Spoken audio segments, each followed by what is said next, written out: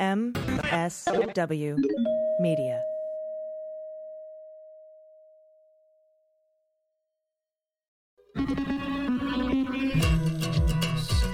With swearing. Daily beans, daily beans. Daily beans, daily beans.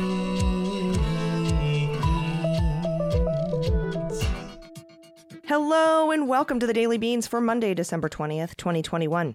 Today, watchdog group American Oversight has sued the Departments of Justice and Homeland Security for any communications regarding the coup. McConnell makes a 180 on his views of the J6 committee. We're learning the identities of some of the authors of the text messages sent to Mark Meadows. The Department of Justice has released a text message between high-ranking officials discussing Jeffrey Clark. The J6 committee is considering adding a foreign influence expert. Jamie Raskin reminds us of a key element of the coup attempt from Louis Gohmert. And Kanye West's third-party spoiler campaign was funded by the GOP.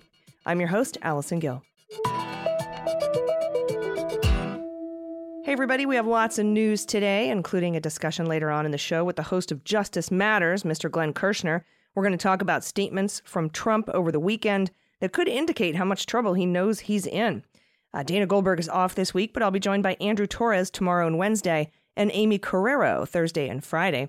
I'll be off next week, but we're releasing content for you, including some important interviews about the coup from the past few months, and some new ones as well. And thanks to our subscribers who get these episodes ad-free for as little as $3 a month, we couldn't do what we do without your support. So thank you and happy holidays. Before we get to the weekend news, Senator Joe Manchin of Virginia, West Virginia, went on Fox News this morning and told the country he was a hard no on Biden's Build Back Better plan, despite having given his good faith word to support the framework. And he did that face-to-face with Biden in recent weeks. West Virginia ranks 50th in childcare, 50th in public health, 45th in education, 50th in infrastructure, and 48th in employment. Manchin has a yacht and probably drove his Maserati to the Fox studios today to tell the president of his own party to pretty much go fuck himself. Jen Psaki released a scathing White House response, saying Senator Manchin's comments this morning on Fox are at odds with discussions this week with the president, with the White House staff, and with his own public utterances. On Tuesday of this week, Senator Manchin came to the White House and submitted to the president, in person, face-to-face, a written outline for Build Back Better that was the same size and scope of the president's framework and covered many of the same priorities. While that framework was missing key priorities, we believed it could lead to a compromise acceptable to all. Senator Manchin promised to continue conversations in the days ahead and to work with us to reach that common ground. This is all Jen Psaki's statement. If his comments on Fox and written statements indicate an end to that effort, they represent a sudden and inexplicable reversal in his position and a breach of his commitments to the president and the senator's colleagues in the House and Senate. We will not relent in the fight to help Americans with their child care, health care, prescription drug costs, and elder care, and to combat climate change. The fight for Build Back Better is too important to give up. We will find a way to move forward next year. That is Jen Psaki's statement. I encourage you to read the entire statement, and we will keep you apprised on any updates on the bill. All right, we have a lot of news to get to. Let's hit the hot notes. Hot notes. Senate Minority Leader Mitch McConnell signaled support for the bipartisan House committee investigating the deadly January 6th attack on the U.S. Capitol by a pro-Trump mob, saying that what the panel is trying to uncover is, quote, something the public needs to know, unquote. Now, that's a far cry from his initial feelings about the committee when in June he insisted it wasn't necessary to have one at all. And it's no wonder he's changed his tune, given the recent revelations showing potential criminal activity at the highest levels of government, including members of Congress, members of Trump's cabinet, Trump lawyers, the Trump White House, and the Trump Department of Justice. So what is exactly going on with the Department of Justice, Merrick Garland, and the FBI? June 24th was the last official statement we got from Attorney General Merrick Garland on the status of the 1-6 investigation. In that statement, Garland said, quote, the Department of Justice reached several benchmarks in our investigation in January 6th attack on the U.S. Capitol. We've now crossed the threshold of 500 arrests, including the 100th arrest of a defendant on charges of assaulting federal law enforcement officers. This morning, we arrested our first defendant on charges that include assaulting a member of the news media. I could not be more proud of the extraordinary efforts by investigators and prosecutors to hold accountable those who engaged in criminal acts that day. Particular credit goes to those serving as prosecutors and agents in Washington, D.C., as well as those in the FBI field office and U.S. attorneys' offices across the country, and with the department's National Security Division. Our efforts to bring criminal charges are not possible without the continued assistance of the American public. To date, we've received more than 200,000 digital tips. I assure the American people that the Department of Justice will continue to follow the facts in the case and charge what the evidence supports to hold all January 6th perpetrators accountable. Now, most recently in October, Garland testified before 2 committees in Congress. He mostly sidestepped questions from lawmakers on whether the department was criminally investigating the leaders of the coup. But in one marked exchange with Senator Whitehouse, who said, "I'm hoping that the due diligence of the FBI is being applied not just to the characters who trespassed in the Capitol that day or who engaged in violent acts, but that you're taking the look you would properly take at any case involving players behind the scenes, funders of the enterprise, and so forth in this matter as well. And there's been no decision to say we're limiting this case just to the people in the building that day, and we're not going to take a serious look at anybody behind it." Garland replied, "Senator, I'm very limited as to what I can say because we have a criminal investigation going forward. The investigation is being conducted by the prosecutors in the U.S. attorney's offices and by the FBI field office, and we have not constrained them in any way." Whitehouse then asked, "And the old doctrine of follow the money, which is a well-established principle of prosecution, is that alive and well?" To which Garland responded, "It's fair to say that all investigative techniques of which you're familiar, and some maybe that you're not familiar with because they post-date your time, are all being pursued in this matter." Now, I'd like to discuss some public-facing information we've gotten, albeit small, that support the statements of the Department of Justice. First, back to Garland's statement in June. My ears perked up at, quote, "particular credit goes to those serving as prosecutors and agents in Washington, D.C., as well as those in the FBI field offices and U.S. attorneys' offices across the country, and with the Department of National Security Division."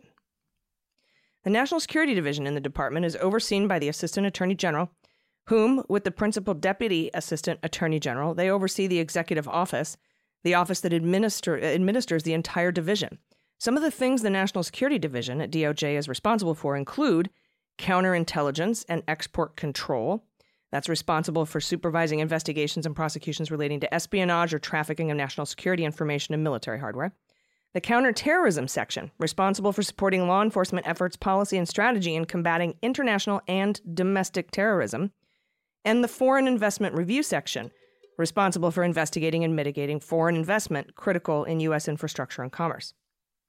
With regards to national security, the House committee investigating the January 6th assault on the Capitol is weighing whether to hire staff members who can analyze social media posts and examine the role foreign adversaries play in sowing divisions among Americans over the outcome of the presidential election, according to 2 people briefed on the committee's decision-making.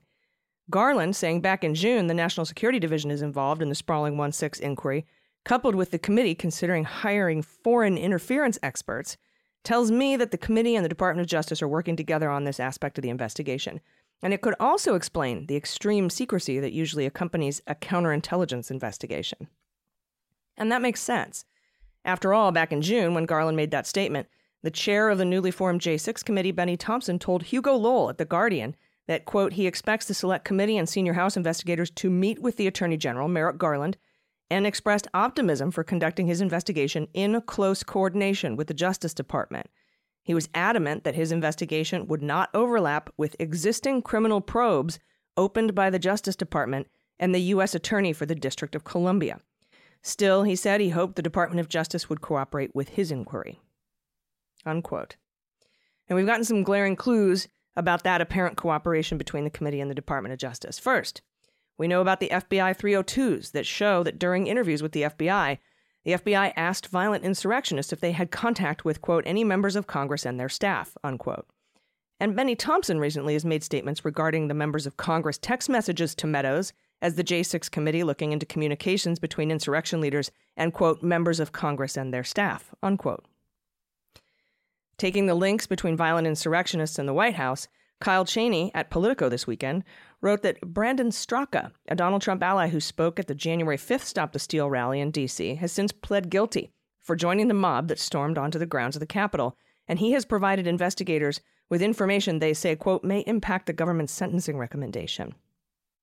It's an indication that Straka one of the few January 6 defendants who is also of interest to congressional investigators, has cooperated with federal prosecutors in a substantive way. Straka, who describes himself as a former liberal, became a relatively prominent figure in Trump world in 2018 when he founded the Walk Away campaign to encourage progressive liberals to abandon Democrats. He was just one of two speakers at pro-Trump events on January 5th and January 6th, criminally charged for their roles in the Capitol attack. Owen Schroyer, an InfoWars broadcaster and ally of Alex Jones, also faces misdemeanor charges in the case. Straka pleaded guilty in October to a single misdemeanor charge and was set to be sentenced this week, but prosecutors have asked for a 30-day delay so that his new evidence, quote, can be properly evaluated. Straka was among the long list of pro-Trump figures that the January 6th Select Committee in the House has inquired about. He appears on the list that the panel sent to the National Archives seeking records from the Trump White House. That is a direct link between the J6 committee and the DOJ investigating the ties between the hard coup, which is the violent attack on the Capitol, and the soft coup, the Pence pressure campaign to throw out electoral votes. Another publicly reported link between the committee and Department of Justice is the Sidney Powell criminal probe we learned about a couple weeks ago, that a grand jury has been impaneled in D.C. and has been for months to probe politically charged 1-6 cases, including the funding behind the Trump election lawsuits. Not only is the DOJ looking into fraud perpetrated by Sidney Powell and the Kraken elite strike force, but the committee is also interviewing people in that case that have testified to the federal grand jury. And let's not forget what Jamie Raskin said this week. He said a significant detail in that it was part of a plan to isolate and coerce Pence, is what he calls this. And what he's referring to is a lawsuit filed by Louis Gohmert on December 27th, after the election, that received the backing of Sidney Powell, who just 16 days earlier created the PACs that are now under criminal investigation by the Department of Justice. In that lawsuit, Gohmert argued Pence should assert unilateral control over the certification, governed only by the vague wording of the 12th Amendment.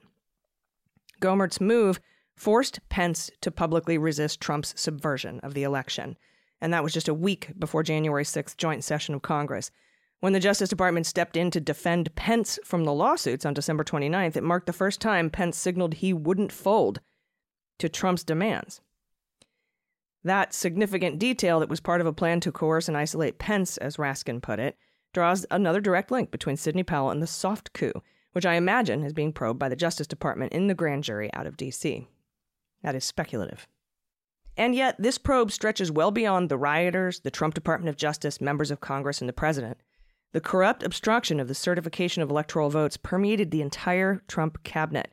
We learned this weekend that members of the House Select Committee investigating the January 6th attack on the Capitol believe former Texas Governor and Trump Energy Secretary Rick Perry was the author of a text message sent to Meadows the day after the 2020 election, pushing an aggressive strategy for 3 state legislatures to ignore the will of their voters and send fraudulent slates of electors to the Capitol. A spokesman for Perry told CNN that the former energy secretary denies being the author of the text. Multiple people who know Rick Perry confirmed to CNN that the phone number the committee has associated with the text message is his number.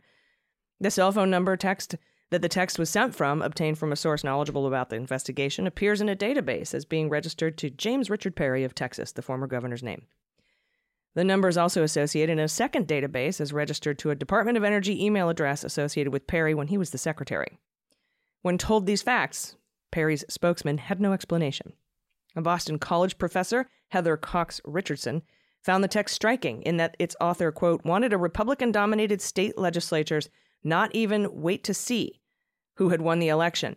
None of those states had been called by November 4th, but to simply ignore the will of the voters, choose their own electors, and hope that the Supreme Court would hand the election to Trump, as he had been saying for weeks it would. And then, of course, there's a language employed by Liz Cheney, beginning the day after a Trump-appointed judge named Dabney Friedrich ruled that the Department of Justice prosecutors were allowed to charge rioters with obstruction of an official proceeding under 18 U.S. Code 1512c2. 2 Oath Keepers had filed a motion contending that the certification of the electoral votes by Mike Pence was not an official proceeding, but the judge disagreed. The language of that statute, which carries the same sentence of a 20-year max as seditious conspiracy but is far easier to prove and has a much more robust legal precedent, was repeated. That language was repeated by Liz Cheney during both the committee hearing to hold Meadows in contempt and the floor debate in the full House to do the same. And Republican committee member Adam Kinzinger said Sunday, When asked if they were sending a message that the Justice Department should be prosecuting not just those that broke into the building, but Donald Trump himself, or at least investigating that possibility, Kinzinger answered, "I think investigating that possibility for sure. I think Congress in this case is getting more information than law enforcement agencies and the DOJ because we've had the power and the ability to get it done. And so whatever information we get will be public record, and the DOJ should take a look." And then over the weekend, Jonathan Karl from ABC told Wolf Blitzer on CNN that the Department of Justice has now released text messages and emails between high-level Trump Department justice officials, one of which is an exchange about resigning en masse if Trump were to fire acting Attorney General Rosen and install Jeffrey Clark in his place. Jeffrey Clark is the one who wrote the letters to the states telling them the DOJ found corruption, send alternate slates of electors. That's part of John Eastman's six-point coup plan, if you remember. And why is this release important of this text message? We only see one of them. Because all the way back on January 25th, before Garland got there in March, only 19 days after the attack on the Capitol, the Inspector General of the Department of Justice announced an investigation into whether any former or current DOJ official engaged in an improper attempt to have the Department of Justice seek to alter the outcome of the 2020 presidential election. The investigation will encompass all relevant allegations that may arise that are within the scope of the OIG's jurisdiction. The OIG has jurisdiction to investigate allegations concerning the conduct of former and current DOJ employees. The OIG's jurisdiction does not extend to allegations against other government officials, like Trump, for example. So any text messages between former DOJ officials, particularly with the thoughts of, what Jeffrey Clark was doing, would have been part of the OIG investigation. And when Garland testified before Congress in October, he swore under oath he would take any recommendations submitted by the Inspector General of the DOJ based on that review. Seeing text messages from former Trump DOJ officials being released either by the department or leaked to Jonathan Karl tells me that maybe the Inspector General review is complete, or at least an interim report has been issued. Now, that's purely speculation, but Main Justice was not investigating. The IG was. And as I've said, we would likely not be made aware of the Inspector General's findings and recommendations, as they could be part of a criminal referral in the ongoing investigation. Also, the watchdog group American Oversight has filed a lawsuit against the Justice Department and the Department of Homeland Security, seeking officials' communications with Fox News hosts, Trump campaign associates and allies, and proponents of the stolen election lie from the weeks following the 2020 election. American Oversight issued a sweeping FOIA request, and to date, DOJ and DHS have failed to notify them of any determinations within the timeframe required by law, including failing to even tell American Oversight why they haven't handed over the communications. I will keep an eye on this lawsuit because any response indicating a refusal to hand over communications for FOIA exemptions that allow the withholding of law enforcement records that could reasonably be expected to interfere with enforcement proceedings or ongoing investigations would give us a clue into whether or not they're investigating. There's also an exemption, by the way, for classified documents pertaining to national security, which is of interest since the DOJ has the National Security Division involved, and the 1-6 Committee is weighing the consultation of foreign interference experts. And the plot to subvert the election even reached Kanye West in recent weeks when we learned that his publicist threatened election workers in Michigan. And this weekend, we found out that new documents show Kanye West's doomed White House campaign, quote, styled as an independent third-party effort, appears to have disguised potentially millions of dollars in services it received from a secretive network of GOP operatives, including advisors to the Republican Party elites and a managing partner at one of the top conservative political firms in the country. Potentially even more alarming, the 2020 Kanye campaign committee did not even report paying some of these advisors and used odd abbreviations for another, moves which campaign finance experts say appear designed to mask the association between known GOP operatives and the campaign and could constitute a violation of federal election laws. Federal disclosures also show the campaign enlisted legal services from an array of firms with links to Trump and the Republican Party, including leading voter fraud conspiracy theorists and more than a half a dozen legal practices, which went on to push baseless election fraud lawsuits on behalf of Trump or the GOP. Could some of that funding have come from Sidney Powell's PAC, currently under federal investigation? We don't know. But it's imperative that the Department of Justice investigate the funders and leaders of the violent attack and the efforts to overturn the election results. All signs point to there being at least an inquiry, though we continue to feel left in the dark with no clear signs of action, only these clues. I'll continue to assert that a failure to investigate the violent attack, links to members of Congress, involvement of top DOJ officials, the pressure campaign to throw out electoral votes, possible foreign assistance in the coup, the funding of the rallies and election lawsuits, and the big lie, would be the most egregious dereliction of duty in the history of the country. I, for one, don't see them shirking that responsibility, but time will tell. The committee has agreed to make any referrals to the Department of Justice before the end of next year, and it's up to the Department of Justice to do justice. I'll be right back with host of Justice Matters, Glenn Kirschner, right after this. After these messages, we'll be right back. Hey everybody, it's AG for the Beans. If you're like me and you're always on the lookout for a delicious, healthy, satisfying snack, I have a great recommendation for you. It's Munk Pack Keto Granola Bars.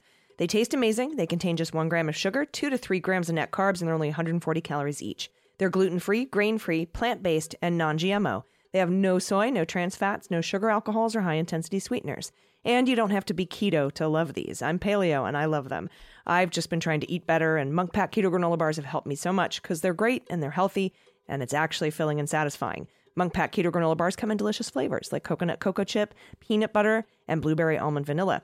My favorite this week is peanut butter. I love the chewy texture. They're delicious. They have no high-intensity sweeteners or weird aftertaste. So try it for yourself, and you'll see. And we have a special deal for you. You get 20% off your first purchase of any Munk Pack product by visiting monkpack.com, entering code DAILYBEANS, all one word, at checkout. Munk Pack is so confident in their product, it's backed by a 100% satisfaction guarantee. So if you don't like it for any reason, they'll exchange your product or refund your money, whichever you prefer. So to get started, go to monkpack, munkpack.com, select any product, enter code DAILYBEANS at checkout, and you'll get 20% off your purchase. Munk Pack, delicious, nutritious food you can count on, and we thank them for sponsoring the podcast. And today's episode is also brought to you by BetterHelp, bringing you professional online counseling whenever you need it most. Seeking help and support is crucial in life, especially when it comes to our mental and physical health. You know, my experience with PTSD has shown me it's better to get help than to try to go it alone. But asking for help can be tough, and that's where BetterHelp comes in. They make it easy and convenient. You can message your counselor at any time from anywhere in the world. You'll get timely, thoughtful responses, and you can schedule weekly meetings by phone or video. You don't have to go into an office and wait with all the people around or get in your car and sit in traffic. It's more affordable than offline counseling. Financial aid's available, and you can change your counselors free and easy if you need to. Visit BetterHelp's website and read some testimonials like this one by user CL, who says, "When I first started, I was surprised with how quick I was assigned a therapist. Tina has been amazing. I feel confident and aware of my self-worth, all because she listens and responds with such gratitude. I have so much respect for Tina, and I'm very grateful." So visit betterhelp.com/dailybeans. That's BetterHelp, HELP.com/dailybeans, and you can join the over 1 million people taking care of their mental health with the help of an experienced professional. Special offer for Daily Beans listeners, you get 10% off your first month at betterhelp.com/dailybeans. Hey everybody, welcome back. Honored today to be joined by former federal prosecutor, MSNBC contributor, and of course, host of Justice Matters, Mr. Glenn Kirschner. Glenn, how's it going? Going well. How you doing, AG? I'm doing well. I know you've got a lot of hits you're doing today on the Sunday circuit, so I wanted to talk to you real quick about the latest video you just posted minutes ago on the Justice Matters YouTube page about the statement that Donald, the former guy, made over the weekend, where I retweeted it saying, "Sounds like somebody got a letter." Can you tell everyone what I mean by that?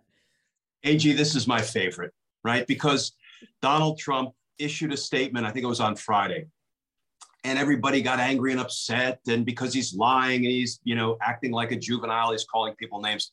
I love this statement. I can't tell you how much I love this statement, because Donald Trump is nothing if not predictable, transparent, and a complete buffoon. So you always know what the subtext is when he issues a statement. I've got it right in front of me. Let me just knock it out. All the Democrats want to do is put people in jail. They are vicious, violent, and radical left thugs. They are destroying people's lives, which is the only thing they are good at. They couldn't get out of Afghanistan without disgracing our country. The economy and inflation are a disaster. They're letting thugs and murderers into our country. And here's the tell. Their DAs, AGs, and Dem law enforcement are out of control. AG, let's read between the lines and the lies. It sure seems like somebody told him, "Hey, Donald, you're about to be indicted." So what does he do? He goes on the attack.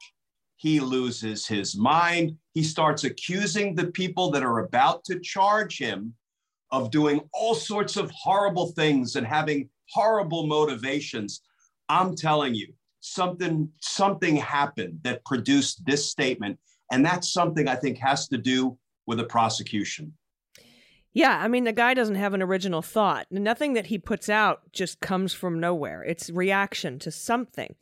And whether or not he's been told that his kids or him or his organization, and, you said the tell, DAs and AGs, makes it sound like it's coming right out of New York. And we know they've been looking at Little Rico there for a while. And honestly, I got to tell you, when we learned that the editor of Forbes magazine had testified before now the second special grand jury impaneled by Cy Vance about Trump telling him, look, I need you to say I'm worth more money than I am because that looks good to lenders. That kind of intent right there, and that you have somebody willing to testify to it, could be a nail in the coffin of the last pieces of what has to be proven, and the fact that his former banker, Rosemary Vrablich, is working with prosecutors, and that his accountant from Mazars has recently testified before the grand jury. Cannot be good for him. And if we look at the first 6-month grand jury, we got those indictments June, July, August, September, October, November, December, a month into the grand jury. And we're a month into this grand jury, which is now investigating these separate things. So I think that there's a lot of rumors out there. Nobody has any direct knowledge of whether or not anyone's going to be indicted. But this statement, right? I mean, it is in reaction to something, and he has called out DAs and AGs. And the only other DA looking into him is Fani Willis, and she's not even interviewed Raffensperger yet, so she's still at the very early stages. And let me add on to that beautiful parade of horribles you just related regarding who is cooperating against him in New York. We have heard nothing from Alan Weisselberg for a very long time. That could mean he has decided to flip and cooperate. We don't know. We also, I know you alluded to it. You said we've heard some rumors. There was some tweets that were sent out by David K. Johnston, and I think he had an appearance on TV where I think he was reading the tea leaves. Mm-hmm. But he is a respected Pulitzer Prize-winning investigative journalist, and he knows Trump. In fact, I think Trump would count him among, one of his arch nemeses. And he said, look, what I see is Donald Trump about to be indicted in New York for some kind of an enterprise crime, not just some standalone tax crime. Now, he didn't give us anything that we could grab onto concretely to back that up. But boy, there's a certain relationship between this statement that he issued and what David K. Johnston said, that I think somebody sent Donnie a letter saying, get ready, sport, because we're going to be talking about turn-in dates sometime soon. Yeah, and I've spoken to the former assistant district attorney in Manhattan a couple of times, and that enterprise law is what we refer to as Little Rico. It is New York's version of the racketeering that says just 3 crimes in furtherance of fraudulently increasing the bottom line of a business can be enough to charge racketeering. And racketeering in New York carries a 25-year max sentence with a 1 to 3 year mandatory minimum, if they can convict and maintain that conviction. So I think when he was talking about enterprise crimes, I think that's what he was referring to. And let's not forget, Trump's organization, right? It bears his name, stands criminally indicted of a 15-year-long criminal scheme to defraud in the first degree in violation of New York state law. So, you're going to have more than just a few racketeering acts supporting a mini RICO charge. You're going to have 15 years worth of financial crimes, right? So it's coming. I feel like it's all about to come home to roost. People will say, yeah, you've been telling us that for a long time. You told us that when the Mueller report was about to drop. And yes, I did. And it should have come home to roost then, if not for Bill Barr. But I do think we're getting there. Yeah, I concur. And yeah, we don't have a Bill Barr or a Trump anymore or a Rosenstein anymore. I do have to take a quick break, but I want to ask you about whether or not any charges coming out of New York should actually preclude the Department of Justice from doing what they're supposed to do. But I do have to take a quick break. We'll be right back. Hey everybody, it's AG for the Beans. How many hours do we spend inactive, staring at screens, watching television, sitting at our computers? But what if you could turn those inactive times to opportunities to burn calories and get fit? That's what I'm doing thanks to my new Cubii. That's Cubii, Cubii. It's a compact elliptical unit that fits easily under your desk or in front of your couch, so you can be pedaling while you're looking at your screens. In fact, I'm using it right now, and you can't hear it because it's whisper quiet. It's super easy on your joints, it's low impact, and a recent clinical study shows it burns 84% more energy than just sitting there. We all say I would work out more if I had more time. Well, Cubii makes it easy and possible to burn calories and stay active anytime and virtually anywhere. Cubii is also a perfect solution for anyone who might be housebound or otherwise has mobility problems, needs something to help improve circulation and keep active. So if you have a parent or loved one who has limited mobility and needs a way to stay healthy, Cubii would be the perfect holiday gift. I love my Cubii, and you will too. You can take advantage of Cubie's 30-day risk-free in-home trial and turn your least active times into your most productive opportunities to stay healthy with Cubii. Visit Cubii.com/beans to find the Cubii elliptical model that's right for you. That's Cubii.com/beans. And today's show also brought to you by AdamandEve.com. They ask, are you getting enough? I'm sure you would love more. But the sponsor today, AdamandEve.com, wants to give you more with 50% off just about any item, plus free shipping for your entire order. You know, for more than 50 years, AdamandEve.com has been building a reputation as a trusted and reliable adult toy store that takes pleasure and privacy seriously. When you want to shop erotic toys, Adam and Eve has it all. For men, women, straight, gay, anywhere in between, Adam and Eve has everything you're looking for, an amazing variety of erotic products. So what do you have to do to get your 50% off one item and free shipping? It's not hard. Just go to adamandeve.com, select any one item. It could be an adventurous new toy or anything you desire. Just enter code DAILYBEANS, all one word, at checkout, and you'll get 50% off almost any item. Go check out adamandeve.com today, select one item, get 50% off and free shipping when you enter offer code DAILYBEANS. That's adamandeve.com and promo code DAILYBEANS. We've all heard about supply chain issues and delivery issues, so get there fast and don't wait for your order. Shop now, shop early, hurry while supplies last, adamandeve.com. Everybody, we're talking with Glenn Kirschner, host of Justice Matters, and before the break I was talking about, you know, a lot of people are worried, or they think for some reason that you can only do one or the other. You can only get Trump in New York for his tax crimes or his business valuation or Little Rico. And then if you do that, you can't get him on federal crimes. That is completely untrue, is it not? Yeah, I can't tell you how many times I was investigating somebody in D.C., and that same person was being investigated across the river in Virginia, or just up the street in Maryland, or somewhere else in another jurisdiction in the United States. And, you know, by and large, we try to cooperate with one another. You know, prosecutors all have big egos, and sometimes they get very territorial over their defendants. But it only makes sense for multiple jurisdictions looking at the same criminal target to coordinate and indeed cooperate with one another. So I hope that Georgia, New York, and the feds are productively communicating with one another, but I don't think they are dependent on one another with respect to when to charge, what to charge, how to charge, or who to charge. So it may be that New York is the first one out of the gates with a criminal indictment of Donald Trump. And I'm telling you, AG, as I've said before, I'm not a betting man. $1 is my betting limit, but I would bet $1. The minute the first indictment hits, everybody else is going to want to be in the prosecuting Donald Trump business, because they're going to say, now we look bad if New York is prosecuting him for his crimes, but we down here in Georgia are not. And, you know, that dam will break. It will break. It's just a matter of time. Yeah, I think it's the first one, the who has to go first. And speaking of the Department of Justice, something interesting happened this weekend, and it was a blurb on Wolf Blitzer with Jonathan Karl from ABC that a series of tweets was released, according to Jonathan Karl, released by the Department of Justice of lawyers, Trump officials, well, under Trump, lawyers in the Department of Justice texting each other saying that they would resign. They were Team Rosen, and if Trump pulled Rosen out, they would resign, and I'm with you, Team Rosen, if he tried to put Jeffrey Clark in there.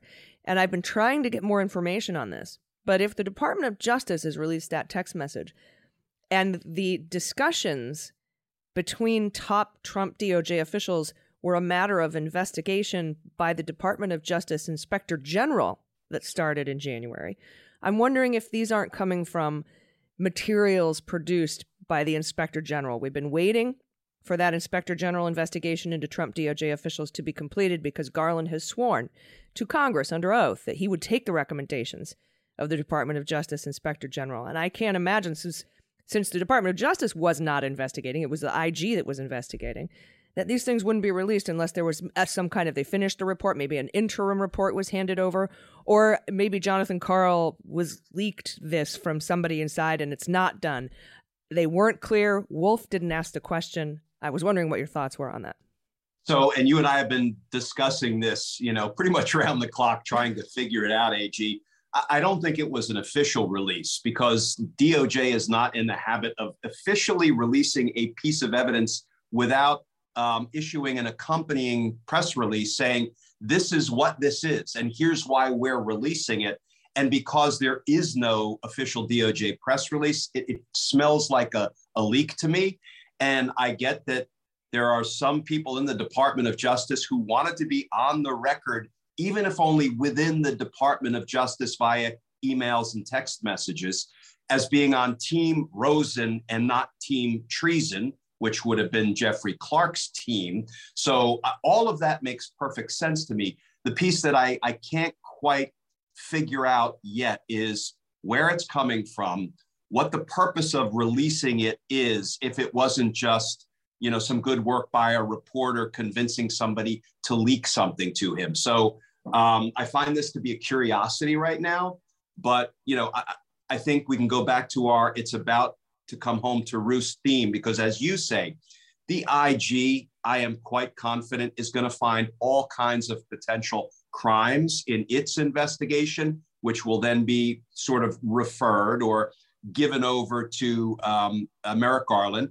Congress, with the House Select Committee investigation heating up, and with Liz Cheney now talking like a prosecutor, something that you first spotted, and I was asked to do an MSNBC daily piece about, which I just tweeted out with a hat tip for you for first spotting the 1512 connection.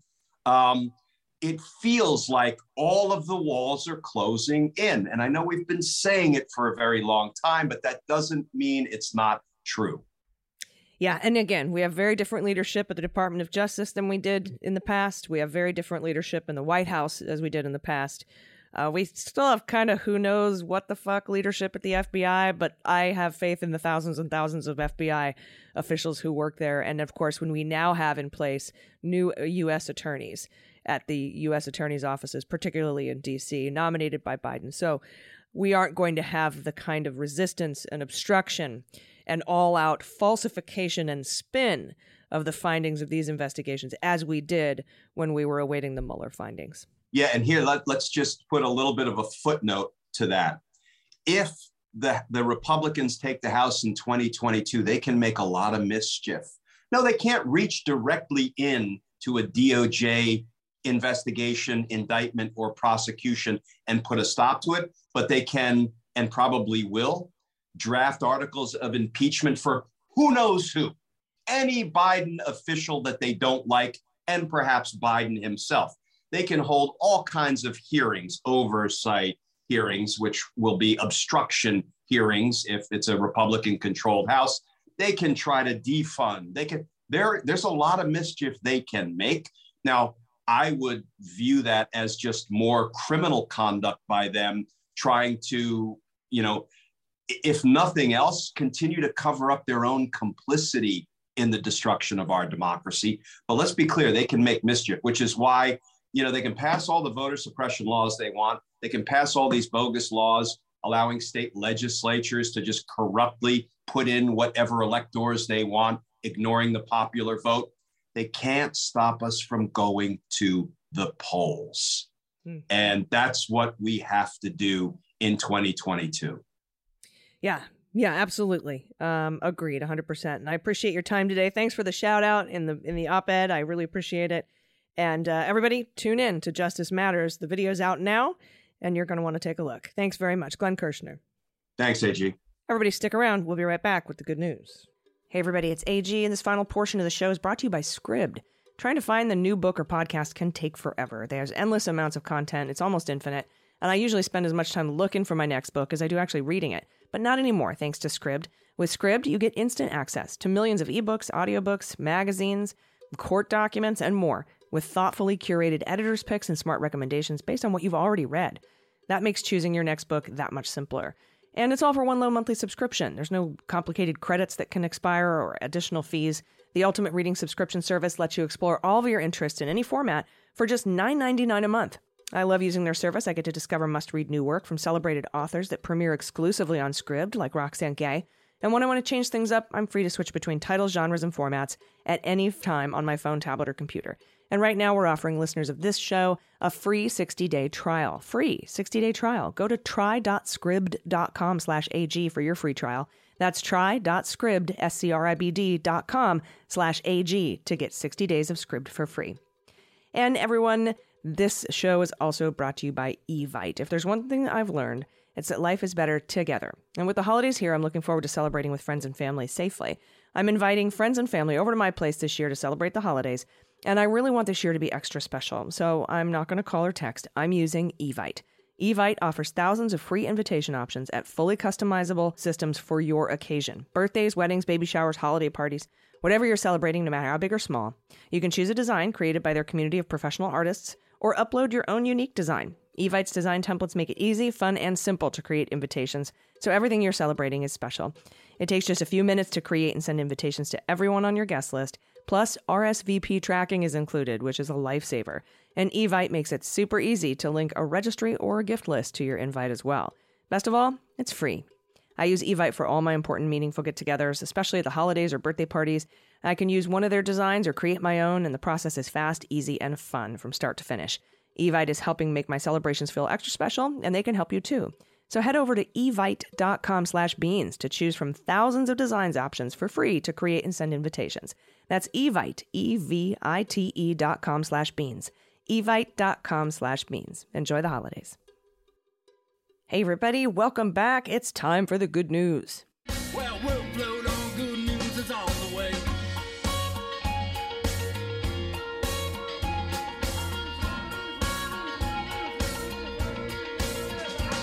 And if you have any good news, corrections, confessions, holiday photos, recipes, I'm still taking Halloween photos. I will take them all year. I would love to see the cats in the tree, in the Christmas tree. That's always fun. I used to have one friend who put vacuum cleaners up around the Christmas tree to keep the cats away. But if you have anything you want to send in, please feel free to do that by going to dailybeanspod.com and clicking on contact. Our first submission is from James, pronoun he and him. He said, you mentioned the song You're a Mean One, Mr. Grinch, on a recent episode, and I thought you might be interested in a fun fact about it. Yes, I am, James. How the Grinch Stole Christmas was narrated by the great Boris Karloff. But Karloff didn't do any of the singing. The singer of that song had one of the best names in the history of voice acting, and it suited his voice to a T. Thurl Ravenscroft. Most people haven't heard of him, but most people in North America have definitely heard him thanks to the longest-running role as a voice actor. He was the original Tony the Tiger. They're great. Oh, cool. So They're Great guy sang the You're a Mean One, Mr. Grinch. I've attached a photo of him from the time he recorded You're a Mean One. He kind of reminds me of the wonderful Vincent Price in this shot. Oh, yeah. His voice is amazing, too. Fun fact, he did the laugh at the end of Thriller and the monologue at the end of the song Thriller. That's, by the way, Vincent Price, not Thurl Ravenscroft. I've also attached a couple of photos of our old cats, since Cobalt and Denim tend to get all the attention. These are shots of the Maine Coon Grendel looking uncharacteristically serious, and Mouse relaxing in a box with Grendel lurking in the back. Oh yeah, look at that guy. He does remind me of Vincent Price. Same kind of mustache. Totally.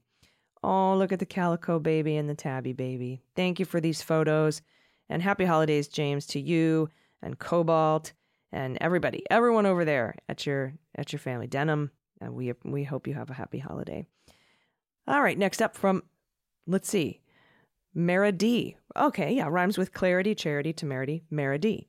She and her are the pronouns. Hello, my Beans team friends. So this is a shit kids say, but it's really just an excuse to send you pictures of my cats. Hey, everyone, you do not need an excuse to send photos of your cats. You can just send them. We did our holiday family photo shoot yesterday, and it went exactly as planned. Well, exactly as expected anyway. So this event happened several years ago. My ex, we'll call him DF, and I had split, and the relationship was not too unlike yours, AG. There was a lot of pain in therapy. Shortly after the split, I picked up my two nieces from their dance class, and they were about 6 and 9. The 9-year-old asked where DF was, and in the best way you can to kids, I explained that we were no longer dating. The 6-year-old looked up at me and nodded annoyingly, looked at my car and said, "He's in your trunk, isn't he?"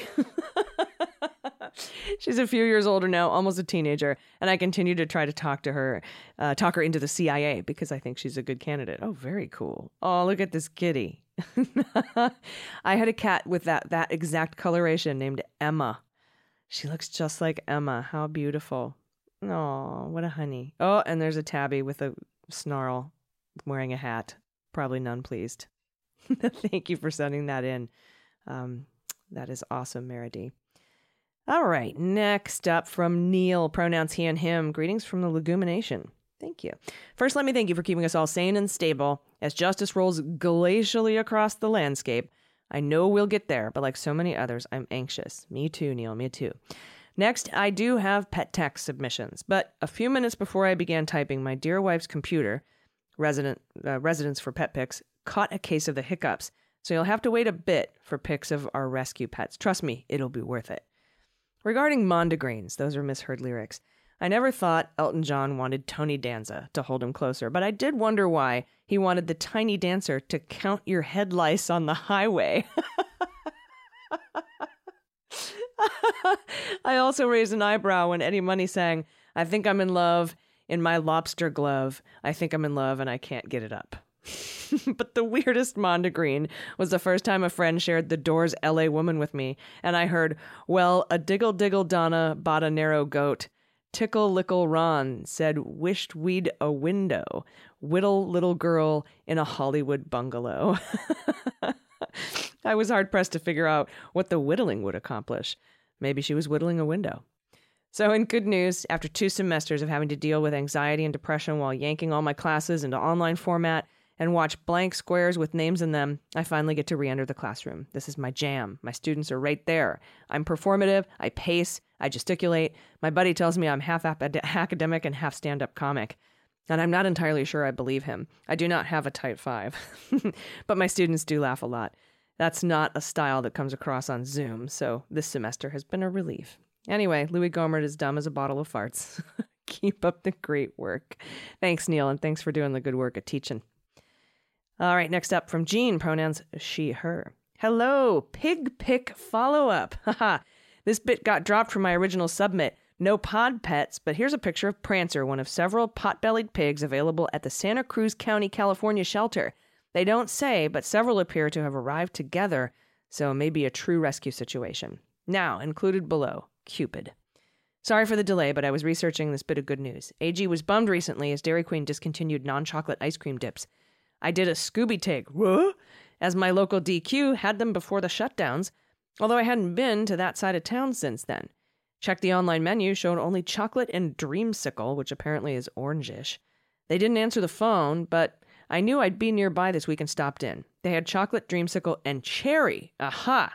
I seem to recall seeing all 3 well-dip stations, and figured even they'd take on the new flavor, they still might also have one of the old ones. I checked the San Diego area locations and found 2, Santo Road and Town Center Parkway, Santee, with the same chocolate dreamsicle info. Called them up. They don't have dreamsicle. They have chocolate, cherry, and butterscotch. Oh! So, no, not gone, but limited release. If those stores aren't anywhere near you, couldn't hurt to ask others closer. Good luck and happy slurping. Delay also allowed a listen to the Brian Klaas interview. On a bit of a tangent, I would ask anyone in the community involved in the hiring process to please review your templates. So much is done online now, and the algorithms filter based on your input. For example, if a bachelor's degree is in the required section, it will likely not filter out any resume without one. Tip: if it doesn't call for a particular field of study, it is not required.